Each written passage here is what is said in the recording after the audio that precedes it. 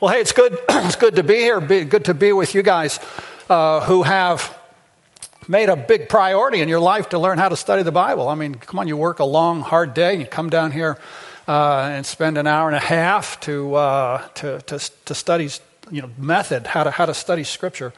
And so I want to commend you for that, encourage you, applaud you for that, and hopefully help move you along in your skills on Bible study. Boy, what an important skill to be able to study. And I've been at this a long time, studying seriously, 40 years. Boy, there's still a lot of stuff I don't know. I was reading the other day and I thought, why did I never see that before? And I think one of the advantages of the method of learning to study Scripture is the method you've been learning all along.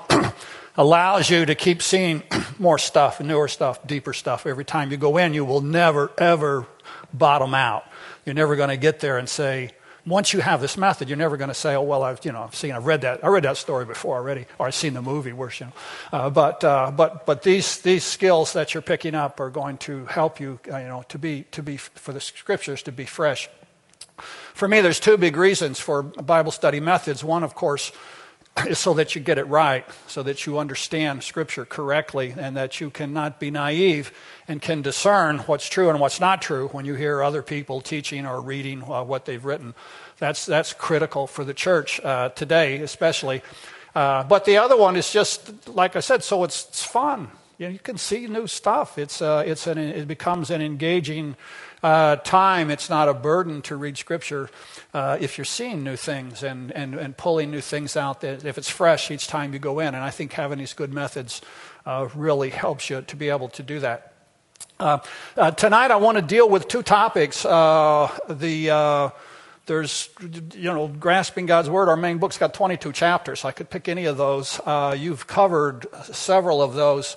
What I'd like to do tonight is first talk a little bit about Gospels. How do you put the stories in the Gospels together? We'll do that first, and then we'll talk about a problem area. How do you interpret the Old Testament law? Seems to be an area that a lot of Christians are baffled about and struggle with. So one's kind of a really fun area. You're familiar with Gospels, but hopefully this will help you in how they fit together. And then the second topic that we'll cover is we'll look at the law. Okay? All right, so if you've got your handout, then take the one that says how to read and interpret the Gospels. Get that one out. And then it says part 2, connecting the stories, and that's because I'm not going to cover preliminary stuff on how to study the Gospels. Number one, you've had a lot of introductory material already on Bible study. And then, introductions to how to study the Gospels. It's biography, but it's not just biography. It's Christological biography. It's about Christ. It's their narrative, their stories. All of that introductory stuff is in part 1. And the skills that you use for reading narrative, you're asking who, what, when, why, where, what's the plot, what's the setting, those kinds of things to make you aware of figures of speech, parables, what's the nature of parables. All of that stuff's in part 1 as far as what we would cover. What we want to focus on here is the idea of connecting the stories together. And we're asking questions. When you come to an episode in the Gospel, you want to ask, number one, what's the writer say in this episode, in this story? And everybody does this. This is the typical question, of course, that you'd start with in studying the Gospels. But then we want to ask another question. What is the writer trying to say by the way he has connected this episode with those before it and those after it? What is the writer trying to say by the way he arranges the stories and arranges the episodes? I mean, sometimes, and I think that's the real shortcoming most of us have in studying the Gospels, is we tend to pull an episode, whether it's a miracle story or a teaching story or a confrontation story, we pull this episode out and kind of study it by itself and then apply it. But the Gospels are more complex than that. They're very complicated is not the word, but they're elaborate. There's a very elaborate method of how the Gospels are connected. A lot of times, for instance, if Jesus does a miracle story, then sometimes he's got a teaching episode right before it or right after it that's related to this, and these two are connected. Sometimes there's a whole series. If you're in Luke 18, we're not going to do that tonight, but in Luke 18 there's about 6 episodes right in a row that just all connect. He tells a parable at the beginning about a tax collector. It's a hypothetical, and then 4 episodes later Zacchaeus shows up. And here's a real guy, he's a real tax collector. And he's picking back up on some of these same themes that he introduced at the beginning when he just told a parable about a tax collector. So these kinds of things, we're going to look at those kinds of things, work through with some samples here this evening, and kind of show you how that works. So here's what I want to do. I want us to look at Mark 5:21 to 43. We're going to spend our time this evening in the Gospels in Mark. So if you've got your Bibles, let's look at Mark 5:21 to 43. Okay, this is a story. There's 2 stories actually, and I'm sure you're familiar with them. That look at the story. It starts in verse 21. Okay, and Jesus, and I'm not going to read it. I want you guys to read it, but I'm going to summarize the story. Okay, Jesus is here. This man, Jairus, a church official, comes and begs him, falls at his feet. My daughter is sick. Look at what he says, verse 23. My little daughter's dying. Please come, put your hands on her so that she'll be healed and live. And of course, he's a synagogue leader, it tells us right at the beginning.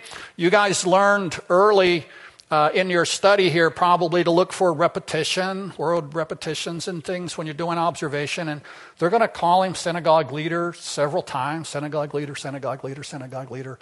And so,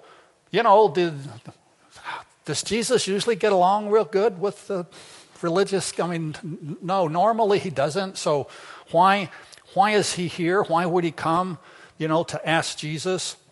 What drives him here, do you think? What?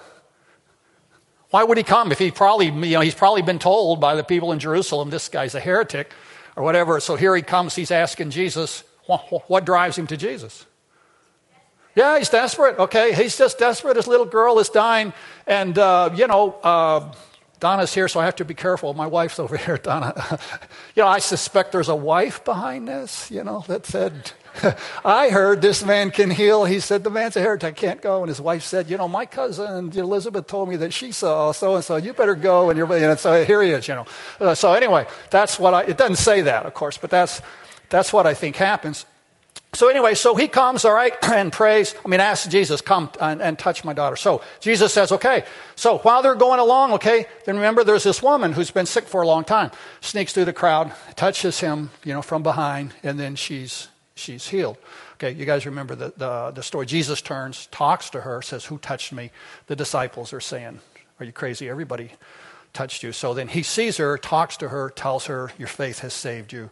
And then goes on his way. Meanwhile, what happens? The little girl dies, okay? And they come and say, don't bother the teacher. And Jesus says, just believe. And then he goes and then raises the little girl from the dead. Okay? Now, as far as putting the stories together, in this one, they kind of force us to compare these two because they put one right in the middle of the other. Okay, so Mark is saying, he could have told us a story about Jairus' daughter, and then he could have said, oh, by the way, there's another story. There's this woman that came and touched Jesus.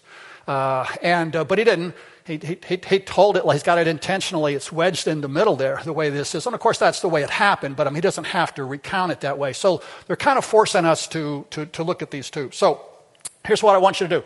I want you to take about 10 minutes, okay? And I want you to read the stories again carefully.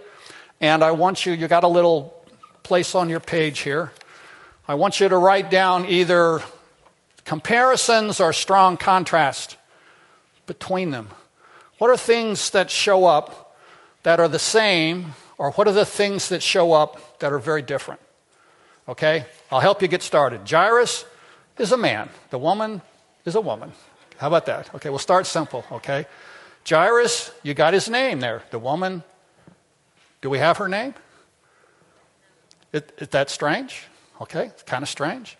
So start looking at those kinds of things. How do they approach Jesus? What does he do? What's the difference? What are the similarities? Any other odd things or unusual things? Okay, so take about 10 minutes.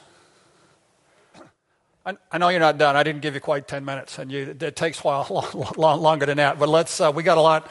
Let's share some things with what you saw, and I'll speak up, and then I'll repeat it so that the recording is that they'll pick it up. What were some things you saw? Similarities or strong differences between the two? Just raise your hand or call it out. Yes.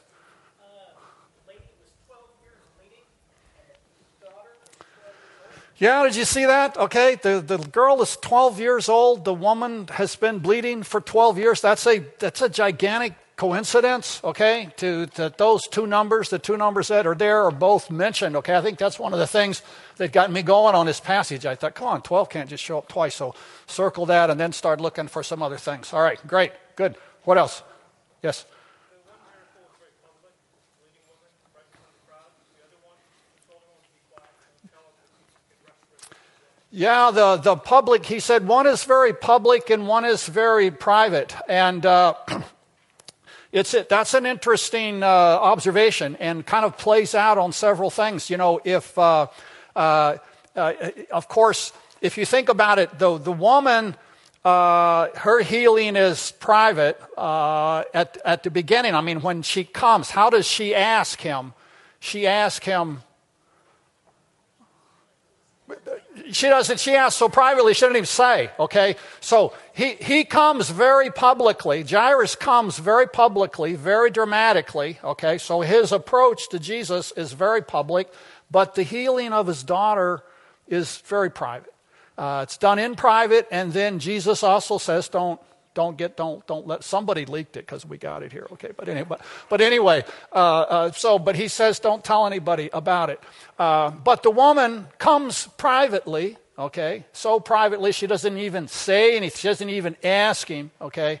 And then her healing, he lets the whole village know. He stops and talks to her. She probably was embarrassed to death. And so he singles her out. So anyway, so the healing, one is done privately, one is done publicly, the exact inverse of how they approached. Okay, great. What else? Yes. Both Jairus and the woman thought that it was the tactile contact with Christ that would heal them, but in both instances, no, just believe or have faith. Right. The initial prayer, Jairus says, "Come and touch her." She's about to die, and Jesus says, of course, it's have faith in this. The woman feels like she needs to touch him, but what does she touch?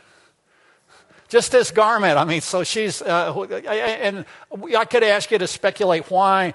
Why is that? Does she think that maybe he won't notice, if she touches, or maybe, I need to touch him, but I'm embarrassed. I mean, and we all, what if he stops and asks, what are you doing? Why do you want to heal me? This whole thing may be embarrassing. And so, but she does touch him, but she just touches his clothes. And then, of course, he knows instantly what's happened. Okay. All right. Great. What else? Yes.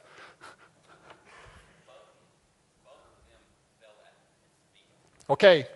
Yeah, they're repeated. They both fall at Jesus' feet, okay? When does Jairus fall at his feet? Beforehand. He comes and asks, okay? When does the woman fall at his feet? Afterwards, okay? After she's been healed. So you do have this falling, but they're in different times. One's before and one's after. And related to that, then Jairus approaches Jesus from the front, okay? And falls down. The woman approaches Jesus from the back, and asks, but then after she's healed, then she falls down. So both fall down. Okay, yeah, great. What else? Yes? Yeah, there's a huge contrast in the two. And as far as wealth goes, and as far as status in the community goes, he's a synagogue official, so he's at the top status-wise in that village. And the woman, and I think this is probably why Mark doesn't give us her name, is that she's a nobody. They don't even tell us, what. And so I think that heightens the contrast, that she's a woman. She has spent all she had. And we mentioned at the beginning, too, that what drove Jairus to come to Jesus was this hopeless desperation. And so with the woman, you see that as well. She's a nobody, but she's spent all she had. She's been sick for 12 years. So the situations are both hopeless, and there's a certain stress in the hopelessness. On that hopeless theme, Jairus starts out pretty hopeless, and then it gets a little worse. Okay, it goes from about to die to she has died. As far as hopeless themes go, that's the end. It's beyond hope. When you're dead. And so it starts very hopeless. It drives him, but then it even gets a little worse. Okay. All right. Great. You guys have seen a lot of great things. What else? Yes.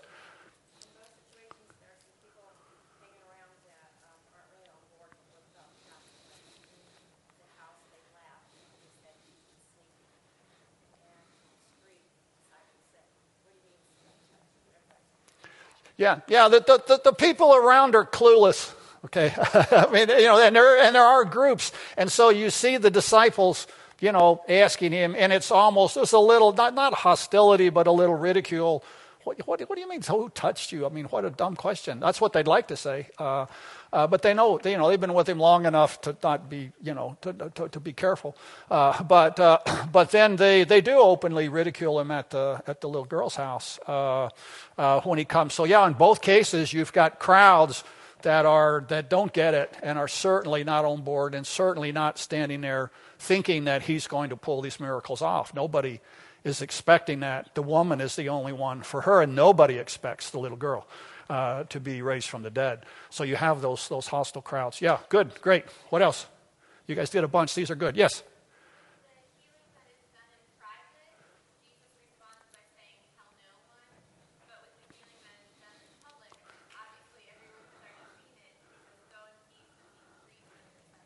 Yeah, and the we're kind of stunned with him telling them when the little girl is risen, don't tell anybody. Okay, I'm a Baptist. We're telling our people all the time, go tell everybody about Jesus. I'm sure you guys get the same. Why on earth would you have a miracle and not tell? It seems really strange that Jesus would say, don't tell anybody about this. But if once you place that by itself, that's why I say the stories together make more sense and add a little more power. If you have that story by itself, it's very puzzling to wonder, why does he tell them don't go tell anybody?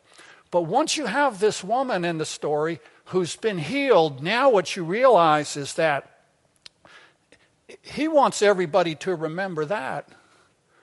She becomes the focus. And I'm speculating a little bit, but he seems to, he doesn't want her overshadowed, her faith, this great statement of this great belief she's had, overshadowed by the raising of the daughter from the dead, which miracle-wise would be a greater miracle, but faith-wise, she seems to be the one. I don't think the little girl is raised because Jairus believes. So I think he abandons hope. I think he's just numb. I think he's given up.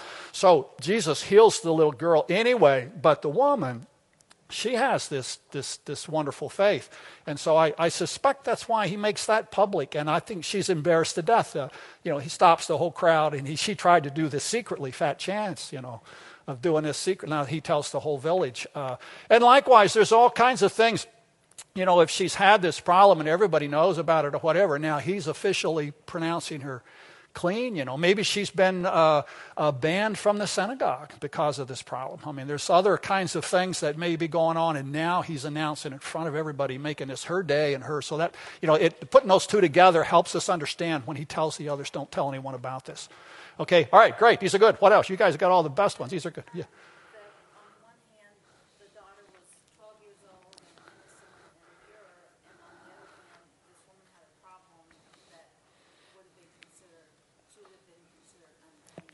Yeah. The strong contrast between the young daughter and the purity of the daughter and the woman who, in the Old Testament law, with a bleeding problem for 12 years, would probably have had her declared unclean. She probably couldn't go to the temple, probably even was not allowed in the synagogue. So that contrast is strong. Okay, yes?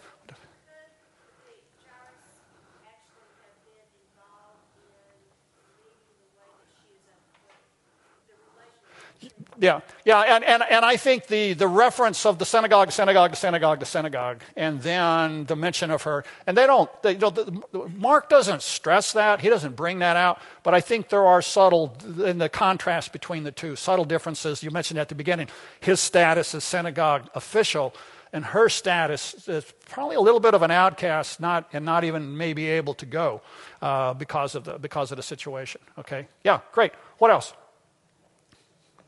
Couple of more. Yes, over here.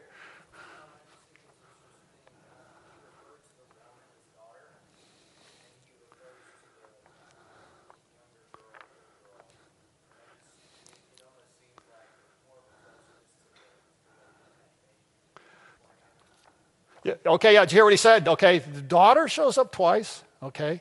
Jairus comes, come and heal my daughter, and Jesus addresses her. But when that woman comes up behind him and touches him, okay, Jesus will also turn and address her as daughter. And so the sermon I preach on is called A Tale of Two Daughters. And just because of that, and so what's happening? How does that play out? Jairus comes and grabs him and says, "My daughter's about to die," and Jesus is hurrying along to help Jairus, his daughter. Along the way, Jesus runs into one of his kids. This is his daughter, and so he stops and takes care of her and heals her. She's healed immediately, and so you do see that his dialogue with her as someone that's his daughter, the daughter of faith. There. Okay, yeah, great. What else? Yes, in the back.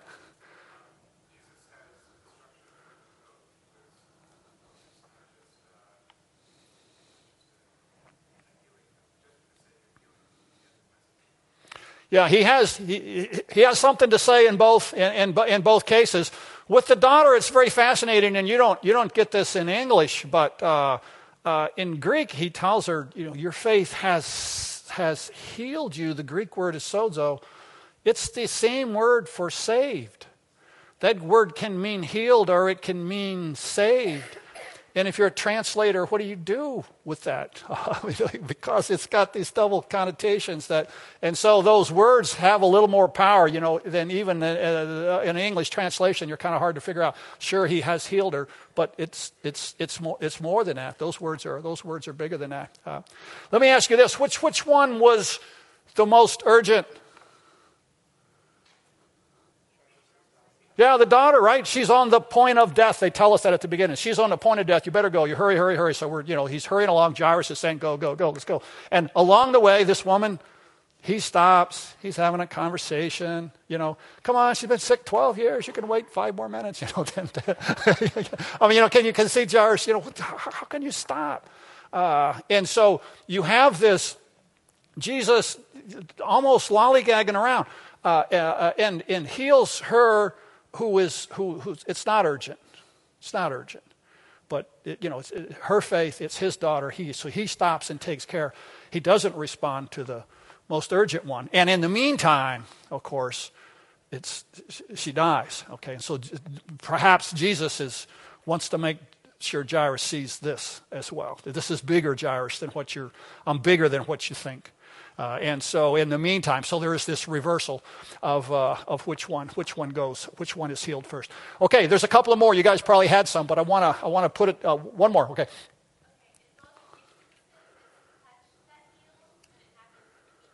Yeah, and the word immediately shows up in both of them. It says she touched him immediately. She was healed. Jesus raised the girl immediately. So in contrast to the urgency and how quick and he walks, there is not this, it doesn't take time to heal either one. There's no potion that he spreads on him. It says, drink this and go home and call back in 2 weeks. Or, any of this kind of stuff that he does. It's instant in both cases. Okay. Now, so what happens then as we move from looking and seeing to start to interpret the text? And we want to ask what's happened. We see that we've got these two in contrast. And certainly you see this woman of faith in this miracle as Jesus comes and sees his daughter. And so we can see the contrast in the two. And we see that, for Jairus, I think, who comes perhaps a little weak on faith, that Jesus even takes him a little deeper and shows him a little more spectacular, actually raising from the dead. And for him, it started to get better. He thought he was getting answered to prayer, and then the bottom fell out. And so he's kind of a roller coaster in the story, but then ultimately he has this spectacular. The woman, though, is the heroine. I mean, she's really the one that comes out in the story. Jairus, it never says he believes, really. It never really, doesn't end up with Jairus praising God. I mean, we're missing a paragraph there where he should have fallen on his face and praised God. I mean, there should be something like that there. There's not. And so the woman comes out as the hero of the story, in the center of the story, I think, that Jesus wants to see. And in contrast, even though he did this spectacular thing for Jairus, it's her that believed. It was her faith. The nobody in the community, the one who came quietly and just reached and touched. This is the one that was saved, and that's the one where the story tends to take its focus. Okay, all right. So that's what I mean by putting two. This one's easy. Okay, they pushed one in the middle. Okay, all right. Now, but interestingly, this is the third and fourth stories of a series of four. Okay, so let's back up. Okay, look at the two in front of it. You can turn the page, all right, and look on the next page. There's actually a 4-story unit here that starts back in chapter 4. Verse 35 of chapter 4 is where Jesus has been teaching, remember? He said, let's go out. I got to tell you he calms the storm, okay? A story real quick. When my son, JD, was about 3, he's in the bathtub down the hall. I'm in the living room. And I hear splash, splash, splash, splash, splash, splash, splash, splash, splash. And I thought, he is making a mess. He's in trouble. So I get up. I'm coming down the hall. Still splash, splash, splash, splash. I thought, he's in big trouble. Right as I got to the door, I heard him say, waves be quiet, wind be still. Dead silence in that bathtub. Okay, so you can do this miracle in a bathtub. It works pretty good, but it's tough on a storm. Okay, so anyway, they go out on the and the story. Okay, they're in the boat. Jesus is asleep. They go out on the lake. This terrible storm comes, and they're all about to die. Remember that hopeless theme. Okay, that we saw both in the woman and in the little girl who starts out hopeless and then dies. And so this hopeless theme, these are fishermen. They've been on this lake all their lives, probably Peter's boat, okay? And yet they say, we're perishing, we're drowning, the boat's breaking up. And so you have this hopeless situation. Jesus stands up and calms the storm.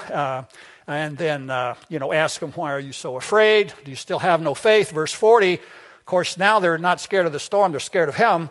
They were terrified and asked each other, who is this? Okay. Even the wind and the waves obey him. And then the next story is he lands, okay, and who's he meet? There's this demon-possessed guy, okay. They land in a graveyard. They almost drowned out there, and now the boat comes ashore, it hits the shore. You don't see anything of the disciples racing ashore. If you read carefully, it never says they got out of the boat. I think they probably did, but you can see them in the early light coming ashore, and Peter and those guys saying, you know where we are. They know where the graveyards are on the other side of the, and they know there's a crazy guy here. And this crazy demon-possessed guy comes running down, screaming at Jesus like he's expecting him, and calling out to him. Verse 7, what do you want with me, Jesus, Son of the Most High? In God's name, don't torture me. Jesus had been saying, come out of this man, you impure spirit. Jesus asked his name. Verse 9, the man says his name is Legion. A Roman legion had 6,000 soldiers if it's fully staffed. So it stands for a large number of individuals, and then begs him to leave. Jesus sees a large herd of pigs. You're wondering what the pigs are doing here anyway, although on that side of the Sea of Galilee, there are some Gentiles that lived in that area, and they beg him, send us into the pigs. And so Jesus says, okay, and sends them into the pigs. 2,000 of them go down and are drowned in the water. Then the man is okay, and he's healed, he's in his right mind. They go out and tell the town. Now, if there's these 4 stories in a row. Jesus calms a storm, okay? Jesus casts the demons out of this demon-possessed man. Then he's got the woman that he heals. And then he has the daughter that he raises from the dead.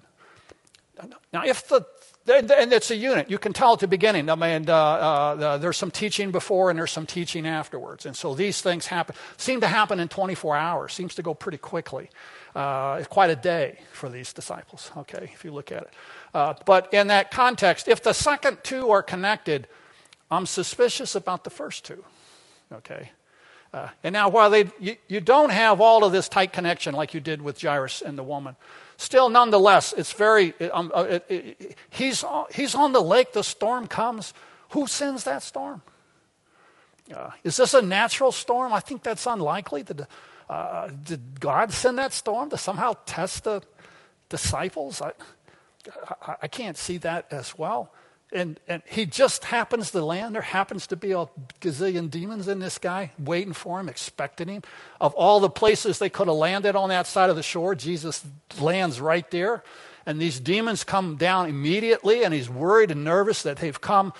You have this picture in the Old Testament of hostility against God. The storms roar and rage against the Lord. You see this in Psalms. And when Jesus talks to the storm, he talks to it like it's somebody, okay? Be quiet, he says. Shut up is a good vernacular translation. Be muzzled. It's the same exact term that he uses back in chapter 1 when he first cast out his first demon. So the words that he used to the storm are exactly the words he uses when you get a model of Jesus' ministry in chapter 1 when he cast the demon out. So I think the demon sent a storm. Okay, and so here you have this contrast, and once those are connected, once you make that supposition, it changes that in the boat story. Okay, I mean, it's a great story. Jesus can help you with your troubles and storms of life. Okay, that's fine. You can take the story by itself. It's a good story. Everybody gets that. We can get good meaning. It's true. It's absolutely true. Jesus will help you in the storms of life. But when you add those demons in there, you have another aspect. They didn't know the half of it, right?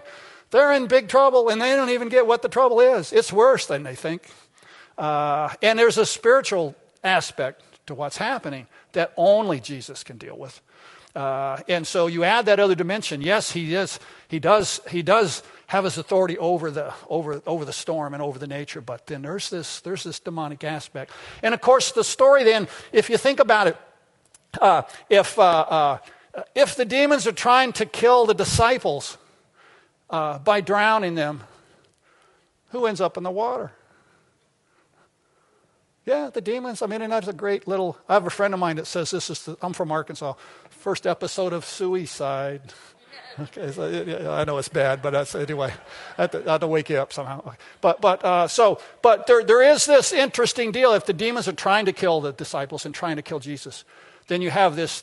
Why do the pigs go into the water and get drowned? Well, it's a nice little fitting, poetic justice. Throw those pigs down in, the spirits down. I don't know what happens to spirits in the water, so don't ask. But down in the water. And then, interestingly, a few chapters later, okay, what'll happen? Jesus is walking out on the water, okay? He's rubbing their noses in it then. Just trying to kill me with a storm stuff when he just casually walks out on the water to demonstrate. So it also, repercussions down to some of these others. So if we have that now, if we back up, and if you're looking at your chart, okay, and again, I don't have time to send you home, do your homework, come back, fill out the chart. And there's several other categories. But if you look at your chart, we've got these 4 stories. The first story, name of the story, Jesus calms the storm. Second story, Jesus cast out the legion of demons. And then the bleeding woman, and then, I wish we had a better name for the story, but the bleeding woman, and then Jairus' daughter. Okay, and then who is there? And you guys picked up on that some, but you really see the disciples are the only guys that are here for all four of these. And then the final one, it's really just his closest, James and John and Peter, it's his closest ones. So the disciples are there. And look at the lead in. Look at what it says right before the story starts. The end of our teaching stuff, end of these parables. Look at 4:34. 33. With many similar parables, Jesus spoke the truth to them as much as they could understand. That's the crowd. Verse 34. He did not say anything to them without using a parable, but when he was alone with his own disciples, he explained everything. Bingo, storm, demoniac, a bleeding woman, a dead girl.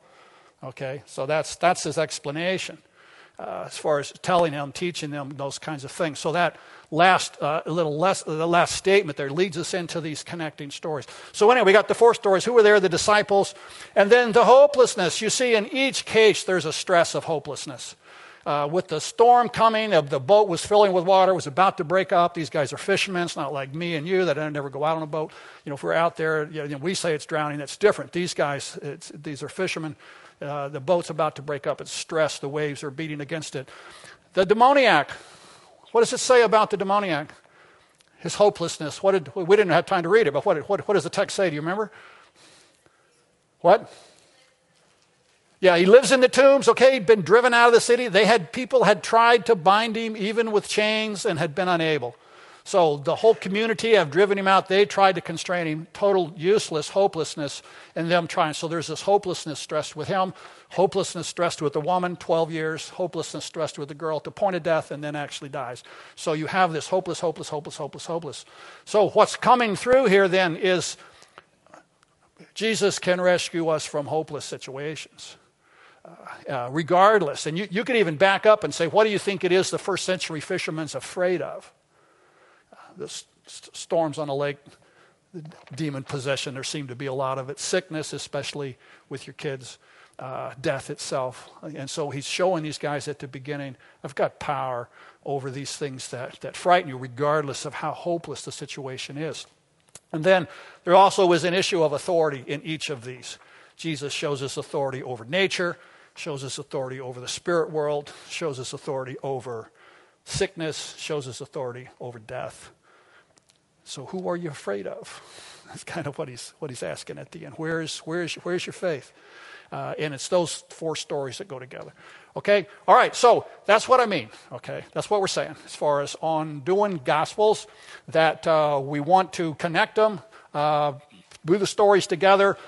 You don't want to overread and imagine things, but you have to think a little bit creatively. And you can rule out some things, but take your stories, take what they say. If there's a teaching and there's a miracle, try and look for boundaries and try to see how do these stories fit together, and then ask, do these things inform each other, and start dealing with a couple of chapters at a time and not just one little episode at a time. And I think you'll see a lot of fun stuff like this, especially in Mark, but there's big chunks of Luke that are connected that way as well.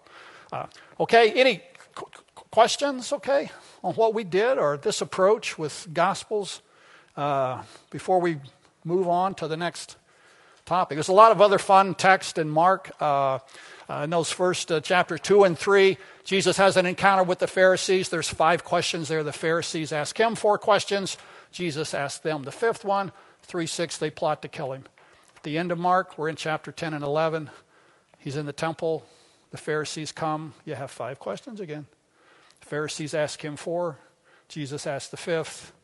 And then they kill him. And so you've got Mark opening and closing with this same parallel type things. And so the way you notice that is you say, oh, this is a question and answer. I got 5 of them. And then later on you're reading at the end of Mark, you say, well, there's more questions than answers. I got 5. I remember I had 5 somewhere else. You thumb back and you find it's 5s in the earlier part. So again, it's a very elaborately constructed Gospels is the way that they're set up with how these things are. Yeah, questions, sir?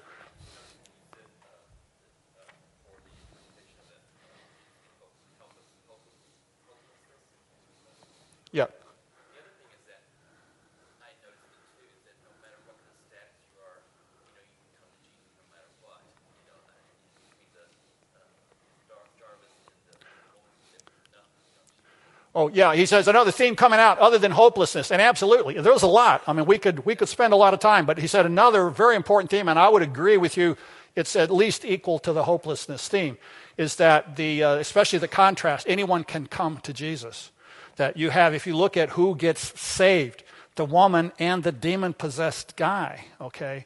And so two, outcast folks that had been driven out of the community, actually. And so there's both of those two are also, you can compare them as well. So absolutely, that's another big thing. The ones, the outcast nature, the ones who get delivered. Yes? Pardon? Oh, he was making a comment, when I'd said hopelessness is a major theme, he was just commenting another major theme is this, that everyone that can come to Jesus, even the outcast, the kind of people who get saved. Is that not another one of the central themes? And I would say, yeah, absolutely, especially when you put stories 2 and 3 together, that becomes the person who gets saved in each one. The demon-possessed man, the woman, those are people outcast. The story kind of stresses that as well. Yeah, good. Questions? Anyone else? Okay, all right. So now when you read the Gospels, all right, start looking, okay, for these things and ask how those fit together. All right, let's go to the next topic, okay? We're shifting gears quite a bit.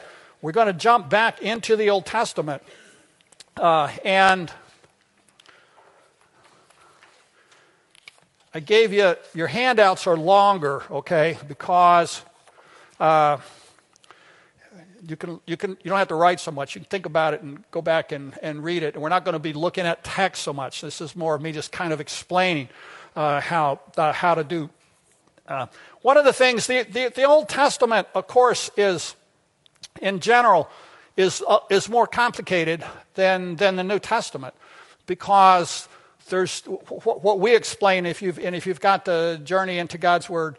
As an analogy, what Duval and I tried to come up with is we compare the interpretive process to a interpretive journey, and we give you 5 steps in the journey. The Journey into God's Word may have 4, but we've added a 5th one. But step 1 is grasp the text in their town, understand it in their situation. What did it mean to them? And that helps us interpret whether you're in the Old or New Testament. The text cannot mean now what it never meant. And so we start with this. What did it mean for them? Step 1. Step 2 is very important when you're in the Old Testament. Step 2 is we say, recognize there's a river of differences between us and them. You cannot just take a text spoken to an Old Testament believer and apply that straight to us, okay? You get into all kinds of theological problems. There's a river of differences here, differences of time, culture, situation, historical situation, and covenant. We are not under the law. We are under the new covenant of Jesus Christ. So we have to be aware of that there's some huge changes from the Old Testament to the New Testament in terms of how we relate to God. How do we experience the presence of God? How do we have forgiveness of sins? There's a lot of things that change. And so we have to recognize that there's this big wide river. If you ignore it and you just take an Old Testament text and try to apply it directly straight, to us, then sometimes you step into the water in the river and you just get washed up downstream. Or you end up with some very bad theology, how blessed are the ones who dash the heads of your little ones against their, that's in Psalms. So you just, you can't interpret that like you're reading Paul. And so we have to be aware of the differences, okay? So step 3, then what do? You're looking for some principles, universal principles that are behind the Old Testament text. Why can God say this? Okay, what is it about God, the character of God, the nature of God, that He can say this to the Old Testament person?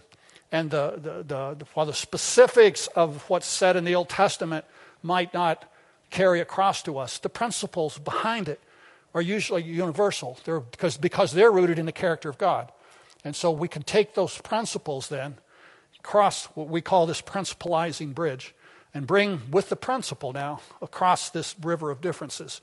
When we get to the other side, step 4, see what the New Testament has to say. How does the New Testament qualify it? Do they tighten it? Do they loosen it? What do they say about that when you get to the New Testament? And then step 5, apply it. And when we draw the map, we have the application with several different roads. There's lots of different ways to apply the text.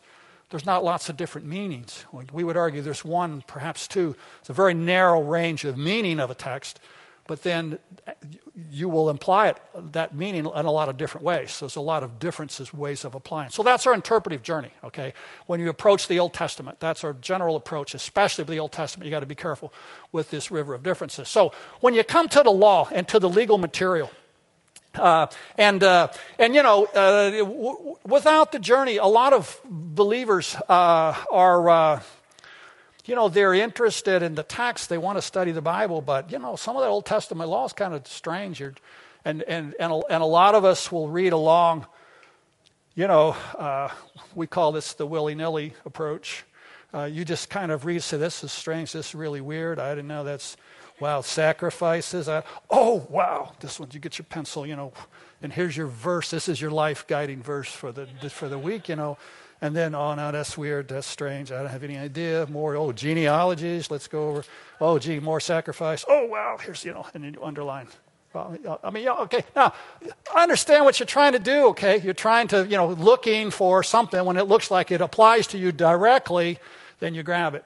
And everything else, you say, I don't know, we kind of go over it. So that's probably the most common, approach out there. And so obviously there's something that we can do that's better. So let's talk about it. Old Testament law. Most of the Pentateuch, those first 5 books, much of it's 600 commandments in the law. And there are some weird ones, right? Don't cook a young goat in its mother's milk. That's bizarre. Don't wear clothing woven of 2 kinds of material. I'm not sure. I don't think this is 100% cotton, okay? A few of you are okay. You got 100% cotton, but a lot of you got blends, okay? So you are violating Leviticus 19. Leviticus 30:40, some of you guys like this one. A man who has lost his hair and is bald is clean, okay? Does that mean the rest of us are not? Okay, how many of you look around the room and say, hey, well, clean, but the rest of you guys are? So that's kind of weird. A lot of them we violate regularly. A woman must not wear men's clothing, nor a man wear woman's clothing. Okay, we're not wearing dresses, but you girls, a lot of you are in pants, so you're breaking Deuteronomy. How about this one? Stand up in the presence of the aged. Nobody, that's rarely enforced. And that's fine with me. You don't have to stand up, when I come. Just telling me you think I'm aged, okay? But Leviticus 19, don't put tattoo marks, okay? Boy, tattoos are in vogue, all right? And there's lots. I'm not going to ask for a show of hands, okay? And then 14, Deuteronomy 14, don't eat pigs, come on, we're no baconators, So there are a lot of these, we regularly, some of them are weird, we don't know what to do with them. Some of them, we break them with some regularity and with gusto as far as the bacon goes. But some of them, look, they're foundational for our faith and for our life. Love your neighbor as yourself. That's the second greatest commandment, And so it's a huge one for us. These 10 commandments, thou shalt not murder, you shall not commit adultery. These are the underpinnings of culture and of civilized behavior and what we think, how people ought to live. These are basic. So the question then, why do we adhere to some? Why do we ignore some? And what's our approach? Should we just ignore it, or should we, as I showed you earlier, just embrace this willy-nilly, just kind of scan through? Now, what Christians have done in the past is what we call this next one, the traditional approach. And this has worked okay. And here's how it works, okay? Now, I don't agree with it. I'm going to get to that, but I want to explain to you how it works first, okay? And so typically, and this is probably still the most common approach to Old Testament law among evangelicals who are taking it seriously here. And so I'm trying to change that, but this is common, so I understand, I recognize that. Well, what they'll do is try to break the laws up into 3 categories, either moral laws, civil laws, or ceremonial laws. And they will say if it's a moral law, that's one that deals with timeless truths and human behavior, timeless, like love your neighbor as yourself. It's a moral law. Civil law deals with courts and land and stuff like this, punishment for crimes and things. So they would say then some of the laws are civil, and then some of them are ceremonial laws about sacrifices and festivals and things like that. So once you've made the categorization into those three, then what this approach would say is that the moral laws still apply, but the civil and ceremonial laws don't. So in that sense, you categorize them. If it's a moral law, then you can still take it. It applies to us. If it's a civil law, it doesn't apply to us. If it's a ceremonial law, it doesn't apply to us. So that's how the approach works. And those civil, ceremonial only applied to ancient Israel, but they don't apply to us. Okay. All right. Now, I got some problems with that. Okay. Number one, the distinctions are just arbitrary. It's really hard to see any kind of change like that in the text. If you look at the one, love your neighbor as yourself, Leviticus 19:18, the very next verse, don't wear clothing woven of two kinds of material. Okay, so my shirt violation and love your neighbor as yourself are right next to each other. There's no indication that, hey, we're changing from one type of law to the other. It's not there at all. So the distinctions to me are very arbitrary, and there's no indication that there's something changing when you come to the text from one type of verse to the other. And the other is that it's just difficult to determine which category a law falls into. The Old Testament law, all of it is theological. I mean, God is coming to live in their midst. I mean, that's why they have it. God enters into covenant with them in Exodus 19:20 on Mount Sinai, and he says, I'm going to come and dwell right in your midst. They build in that tabernacle. He lives right down a street from them. Everything in their life changes when he comes to live with them like that. And so he gives all of these laws as to get drilled into their head, the concepts of separation and holiness, because God's living right down the street from them. So all of the laws have some kind of theological basis to it. They're not just arbitrary types of things. And so if they're all theological, to me it's hard to say which of those theological laws are moral and universal and which ones are not. So I have trouble with taking that kind of, what do you do with planting your fields with two kinds of seeds or woven kinds of material? You can dismiss that and say it's not moral, but I would say, boy, God is trying to teach them about separation because he lives down the street. He can't have sin in his presence, and so he's driving these kinds of things home. So I would say it's hard. And then what do you do with Numbers 5? If a woman's caught with adultery, they have her eat some dust off the floor of the tabernacle, and if she gets sick and she's guilty and they stone her, and isn't this a moral issue? Adultery? I don't see any of us doing that. And so clearly there's something, it's hard to, some of those, it's hard to say what category do they fall. I think the whole categorization thing breaks down if you start pushing hard on it. The other thing is that I also question the idea that we're only accepting that one category. The moral laws apply to us and the others don't. And I would say, well, I think it's all Scripture. It's profitable, and for teaching, correction, reproof. And so I would say, well, I'm uncomfortable with dismissing the others as well. So what does that leave us with? Okay, here's how we propose to interpret the law.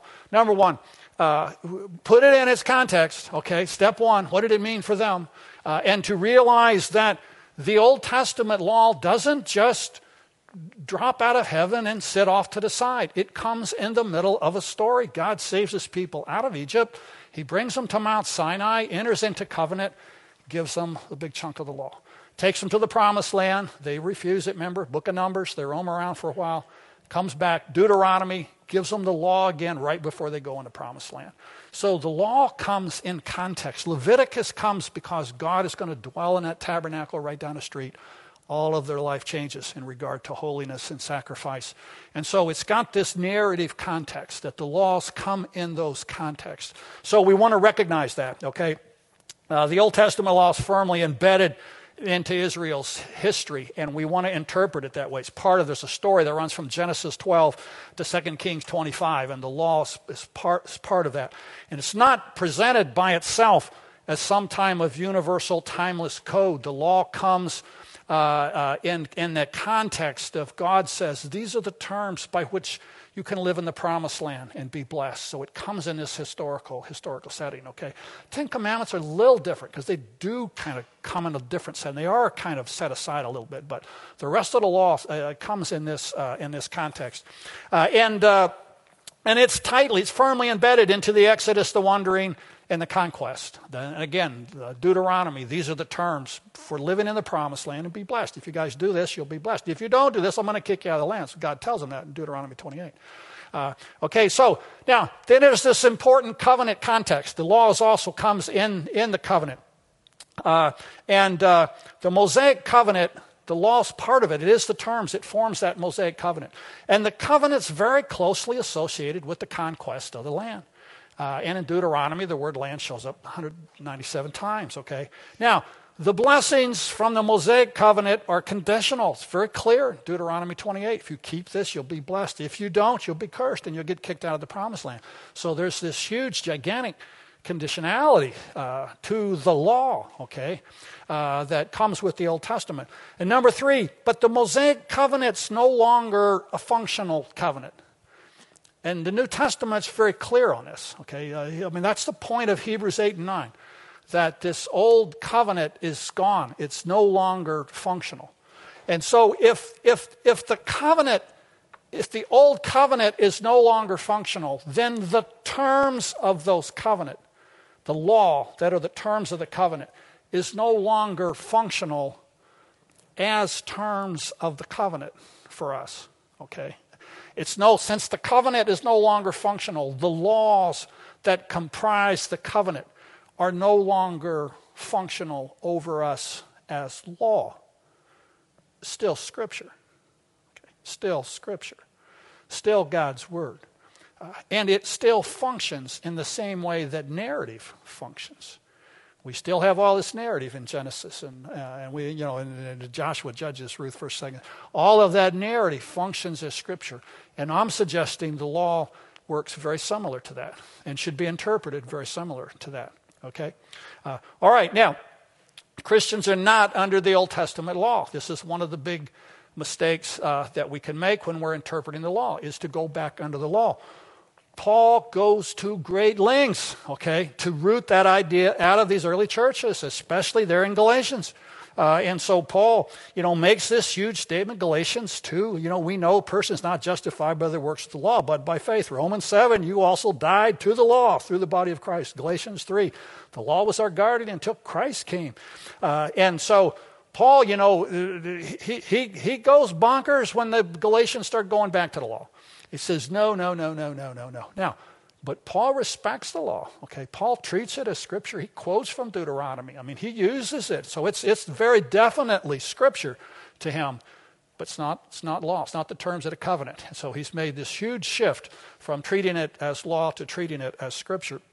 But then, of course, objections. What about Matthew 5:17, where Jesus says, do not think that I've come to abolish the law. The prophets have not come to abolish them, but to fulfill them. So some people would say, well, no, clearly Jesus is not sweeping away the law. But notice a couple of things. Number one, when he says law and the prophets, that's the whole Old Testament. I mean, they use those two to include the whole thing. So he's not just singling out the law in what he says. And then he doesn't say, I haven't come to abolish them, but to keep them. He says, I haven't come to abolish them, but to fulfill them. And what Jesus is saying about the law is that the righteous demands of the law that said Israel needed to be righteous to really enjoy all these wonderful blessings of God and dwell in the promised land, Jesus will do that. That Jesus will be the righteous life. He will be the one who fulfills all of these righteous demands of the law. So he's not saying that you still have to keep the law. He is saying that we're not sweeping away those righteous demands of the law. He's saying, I'm fulfilling the righteous demands of the law, and as the ultimate sacrifice. So Jesus is, in this sense, then when he says fulfill, he means to bring it to its intended meaning. That Jesus is the answer, the ultimate answer to the law and its intended meaning, all that it's supposed to do and all that it's supposed to accomplish and all that it's supposed to teach. He comes and fulfills all of that. It's what Jesus is saying. He's not telling them, you guys have to still get out there and sacrifice sheep. Okay, he's changing all of that with this statement. And Jesus also is the final interpreter. And if you read on in the Sermon on the Mount there, Matthew 5, 6, 7, 8, he is continually tweaking the law. Some of it he tightens it up. Some of it he reinterprets it. Some of it like the Sabbath, he radically challenges. And so he then is claiming that he is the final interpreter of the law, and that's through him that we have to see the law. So I would say then that we want to interpret the law through the grid of the New Testament teaching. It's all Scripture. We don't want to chunk any of it. It's all got relevance for us. But it's no longer law. Okay? So the law no longer functions as the terms of the covenant, no longer applies as direct law for us, but still Scripture. And so, like narrative, it contains these principles and lessons that are just as binding on us as the New Testament, okay? The principles, the lessons, the realities about God that it teaches to us, the character of God. And the law teaches us things about the holiness of God that is not that clear anywhere else in Scripture. And so we have these lessons and all of this teaching that we want to take that's still very relevant when we run it through the New Testament. Okay, now, so how does this work? Go back to our interpretive journey, okay, and I've got the steps of it listed out here. In general, step one, grasp the text. Say we've got a law. We're looking at one of the laws. Grasp the text in their town. What did the text mean to the biblical audience? So here with the law, we're studying it like we would narrative. What's going on? Where are they in their wandering journey? What is it that God's trying to accomplish with this law? Do we have any idea why we have the law here? Is it a polemic against the Canaanites? Has it got something to do with holiness, since God is moving in that tent right down the street? Okay, is it something to do with separation because He's close right there in their presence? And so, how did it relate to the covenant? Or is it about land? Is it about agriculture? Is it about the tabernacle? What does the law relate to? So we want to try to determine that and grasp step one. What does it mean to them? Then step two, measure the width of the river. And again here, we're not under the old covenant. That's the big one. But usually there's some other things as well.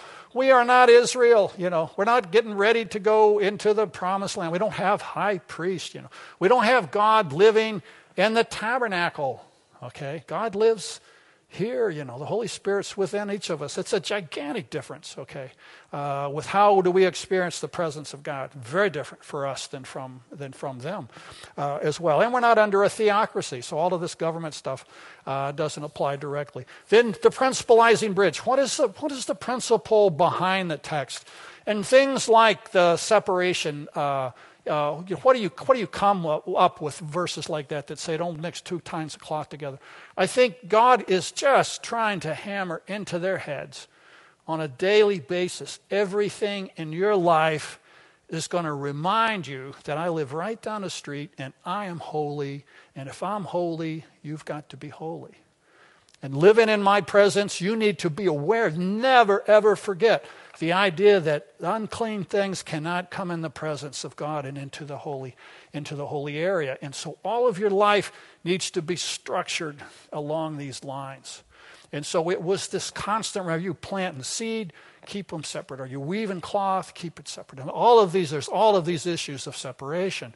And so when we come across with principles, then these are principles of holiness, and that sin makes us unclean, and sin separates us from God. And so we come across with this need for holiness.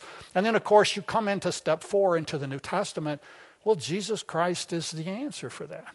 He is the one who makes us clean. And so our whole concept of cleansing and unclean and holy and how you're made holy is clarified in the New Testament with how we're now made clean. But the need for that is stressed in Leviticus. We see that, and we can come with all of these Levitical laws and see the need for holiness, the understanding of God as holy. So that's the kind of principles that we pull out of each of those texts. Consult the biblical map again to see what is the New Testament saying about it? Does the New Testament strengthen it? Does the New Testament not strengthen it? How does the New Testament handle that? Do they abrogate that law, or do they restate it? A lot of the laws are restated when you get into the New Testament. And then, of course, apply it. Let's sink in. Let it sink in where it actually changes our life. Now, back to the Ten Commandments. If you take some of the Ten Commandments, thou shalt not kill. Okay, well, what's the point behind that? Well, God doesn't want his people killing each other, okay? Because life is sacred, life is holy. That's the principle. So you come across the bridge. What does it mean? What's the principle? Well, don't kill, Okay, I mean, you end up with almost the same thing, thou shalt not kill, and restated in the New Testament as well. In fact, Jesus says, and don't say bad things either, think bad things either. I mean, he tightens that up with motive and intention. And so most of the Ten Commandments are already stated in a universal principle kind of form, and they come across very much the same way in a universal principle. The only one that doesn't is really the Sabbath. When it comes across, as you bring that Sabbath to have a special time, special day, the principle of a special time and special day comes across. But it loses its specificity, and the New Testament's pretty clear. I mean, they changed the days. Jesus has this confrontation with how the Sabbath is to be done. So you really see the Sabbath playing out quite a bit differently in the New Testament. So the principle is still there of having a special time set aside and the holiness of it, but the specificity of it, as far as it's the actual seventh day of the week, with Sunday's not that. Sunday's the first day of the week, and so we violate that one with some regularity unless you're Seventh Day Adventist. But that one comes across. It is quite a bit changed, and we still live with the principle of it and not the specificness of the law. So that's how I would see the law. And you can do this. It's not always easy, but you can do this with any of these. You've got laws in Deuteronomy. On the top of your roof, build a little parapet around so people don't fall off. Okay, well, that's a good, easy, nice, practical deal. And you get a principle. What's the principle? You got to be concerned for your neighbors. You're responsible for your neighbors. Okay, if you got a swimming pool, put a fence around it. I mean, it's that kind of. But you can spread that principle that you are responsible for your stuff, hurting your neighbors. You can come across with that care for your neighbors and apply it in a whole range of stuff. So. None of us, I won't say none of us, but few of you have a house with a parapet on the top, okay, where you have to, where that applies to you specifically. But I would say principle-wise, it applies in a whole bunch of areas. And so the call for sacrifice, all the sacrifices, this idea that sin brings death and has to be appeased with a death. There has to be an atonement death for this.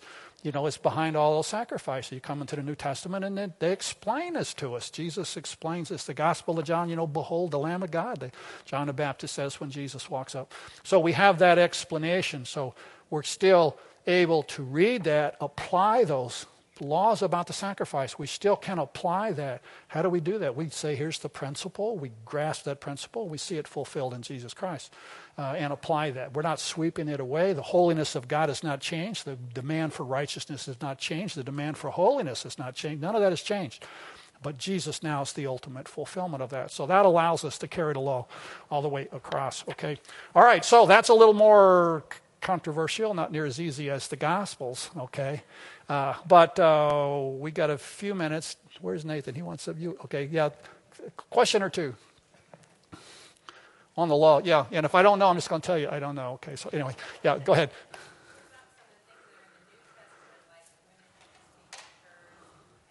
Oh, I'm going to let those guys deal with that. Yeah.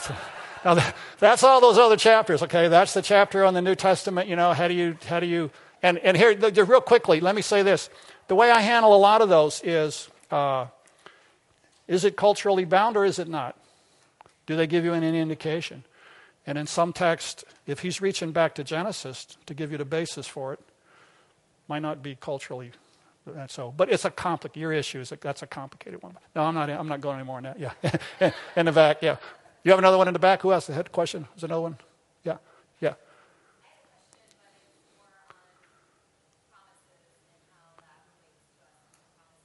Okay, sure. Say a little louder. Yeah.